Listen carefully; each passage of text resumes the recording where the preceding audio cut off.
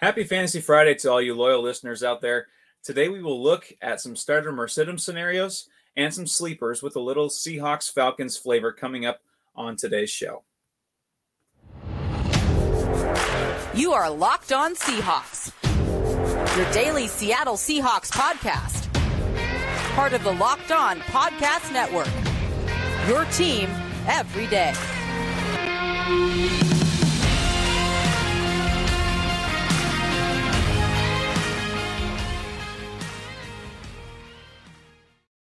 Greetings, 12s. This is Nick Lee, your host for this weekly bonus episode of Locked On Seahawks. It's Fantasy Friday.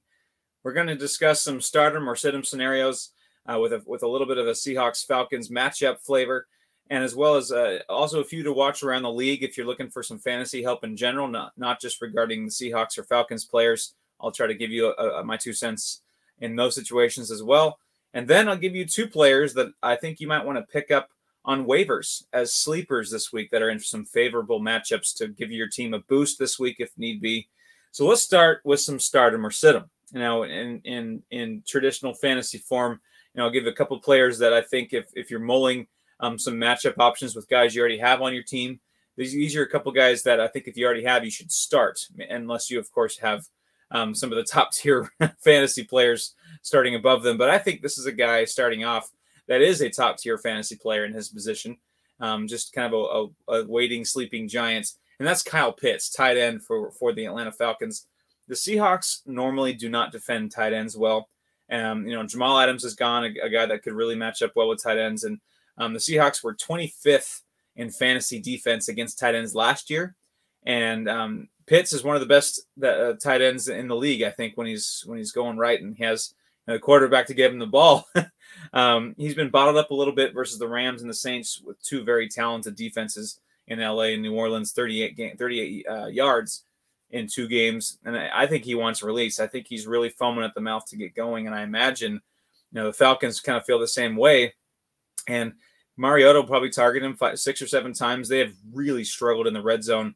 So maybe Mariota starts to develop Kyle Pitts as maybe a security blanket in the red zone, because again, in fantasy, we all know this, you don't need the, 10 catches for 150 yards. Sometimes it's the 4 catches for 50 yards, but 2 touchdowns, that kind of add up for your fantasy team. And Kyle Pitts is a guy that can do that for you, especially this week against the Seahawks team that's really, really struggled to defend tight ends.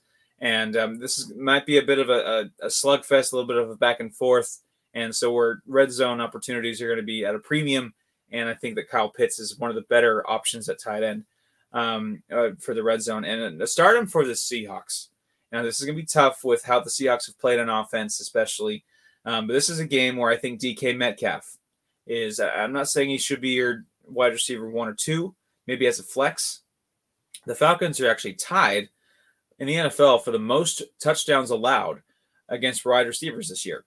So this is a game, I think, where he's been really bottled up so far, much like Kyle Pitts. I think he's had 11 catches for 71 yards over 2 games, which is very on DK Metcalf-like. Of course, some of this isn't his fault with Geno Smith not really pushing the ball downfield, missing throws, just some of the schematics of it all. The Seahawks, I think, seem committed a bit more to give him the ball this week, just with some of the comments the coaches have made where they're going to try to really establish the pass, which is kind of a weird way to say it because usually you hear that about the run. But this is a game where I think the Seahawks are really going to try to push the ball to DK Metcalf especially and take advantage of a struggling secondary. I think there's 6 members of the Falcons defense that are currently allowing at least 100 passer ratings. So while I'm not expecting, the wild, wild west and, Big 12 kind of passing in this game, I do think this is a game where I think this is a chance for DK Metcalf to finally get right and have a very DK Metcalf-esque game. And as far as around the league, James Robinson, running back from the Jacksonville Jaguars, I think would be a really good spot. This is a good spot for him to start. Even with Travis Etienne healthy, it's very clear that James Robinson is RB1 in Duval right now. He's had back-to-back 14-plus fantasy point games, according to my Yahoo League. I played against him last week. The Chargers, who they're facing, they travel to LA, are 29th this year in defense, in fantasy defense against running backs. or sorry, they were 29th last season. So they really, really struggled to bottle up running backs, and they allowed a lot of yards, a lot of catches, a lot of touchdowns. And this year, after 2 games, they are more in the middle of the pack. But still, they do struggle to kind of to stop those running backs, especially a guy like James Robinson, who can do just about a little bit of everything.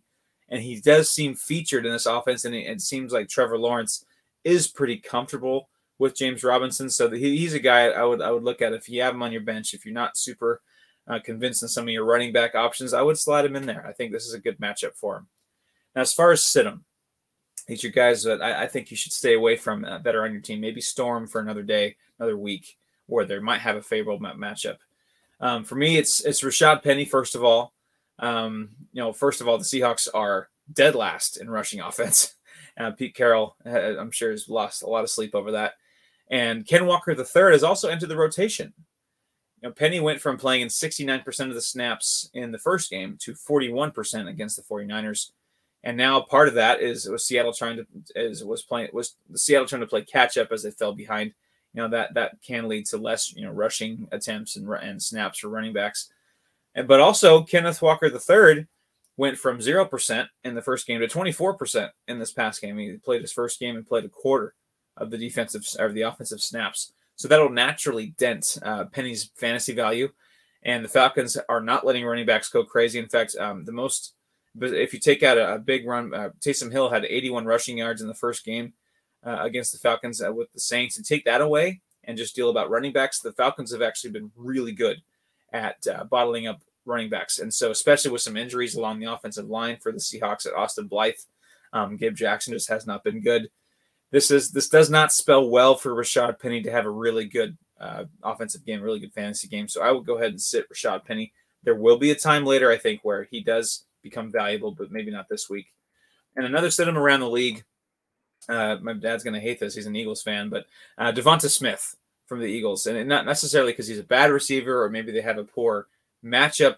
This is just, I was joking with him the other day that because he loves talking Eagles. Devonta Smith is now the Woody to A.J. Brown's Buzz Lightyear. Brown has come into town and stole the show. Jalen Hurts clearly at least clearly is comfortable with A.J. Brown. They've had a good rapport. They've hooked up with some really big plays already in just 2 games. And Smith somewhat has been a bit of an afterthought, even after winning the Heisman, being a high draft pick last year. And he's, of course, just oozing with talent and ability. And I'm sure he'll have his games. But where I also think this matchup doesn't favor Devonta Smith is that the Eagles are favored over the Commanders. And if they establish a lead early, they'll probably stick with the run game. Jalen Hurts is a heck of a running quarterback as well.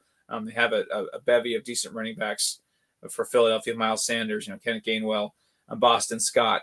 And if they get a lead, they're probably going to lean heavier on the legs of those guys, and they won't be pushing the ball downfield. They won't be airing it out a bunch. So Devonta Smith is a guy I think that this isn't quite the matchup that you want if you have him on your fantasy team. When I come back, I'll give you 2 players to watch for on the waiver wire as sleepers to pick for a boost this week. So don't go anywhere. This is a Fantasy Friday episode of Locked On Seahawks. BetOnline.net is the fastest and easiest way to check in on all your betting needs. Find all your favorite sports and events at the #1 online source for odds, lines, and games. Find reviews and news of every league, including Major League Baseball, NFL, NBA, NHL, combat sports, esports, and even golf. BetOnline continues to be the top online resource for all your sports wagering information. From live in-game betting, scores, and podcasts, they have you covered. Head to BetOnline today or use your mobile device to learn more about the action happening today. BetOnline, where the game starts. Welcome back to the Fantasy Friday edition of Locked On Seahawks. I'm your host, Nick Lee. Let's talk sleepers. Now, everyone loves a good sleeper. Guys that might not be the sexiest fantasy players, not the top-tier talent that you have on your roster. They're more likely on your waiver wire or free agent pools in the league you play in.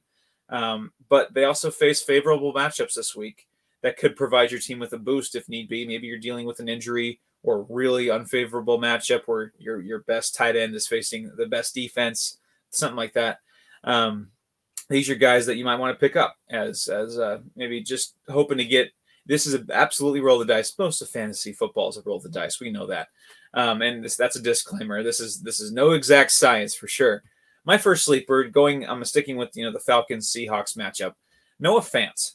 I know he's been extremely quiet and pretty much a non-factor for the Seahawks so far. 5 catches, 27 yards, 0 touchdowns. He is third on the team in targets after DK Metcalf and Tyler Lockett.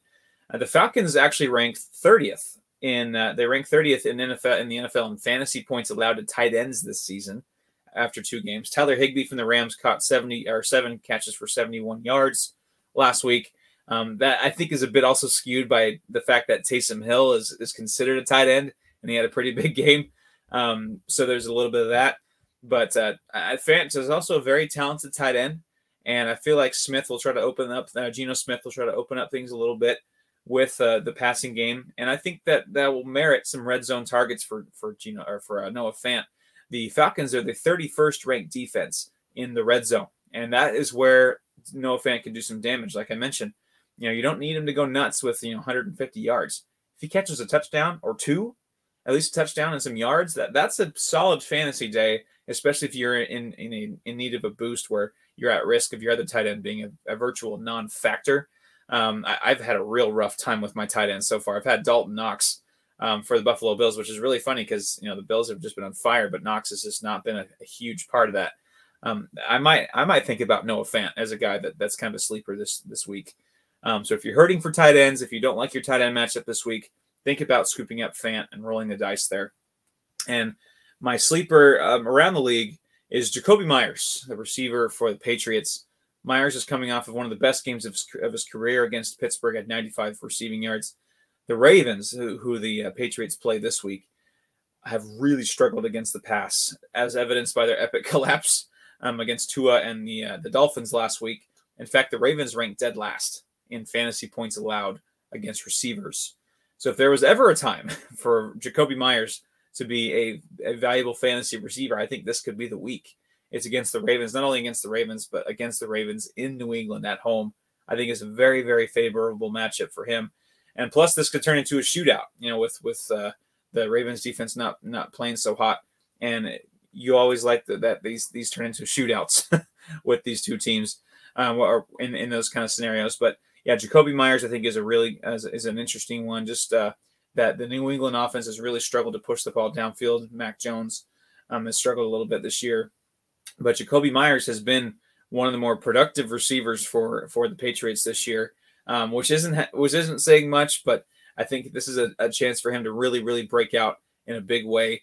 And it's I know it's not an exact science, these sleepers, but this is definitely Noah Fant, Jakobi Meyers, 2 guys that I think you could pick up if you don't like the matchups that you have there on your roster there. But thank you so much for listening to this Fantasy Friday episode of Locked On Seahawks. It's a pleasure to bring it to you. A little bit of a quicker episode this week. That's all right.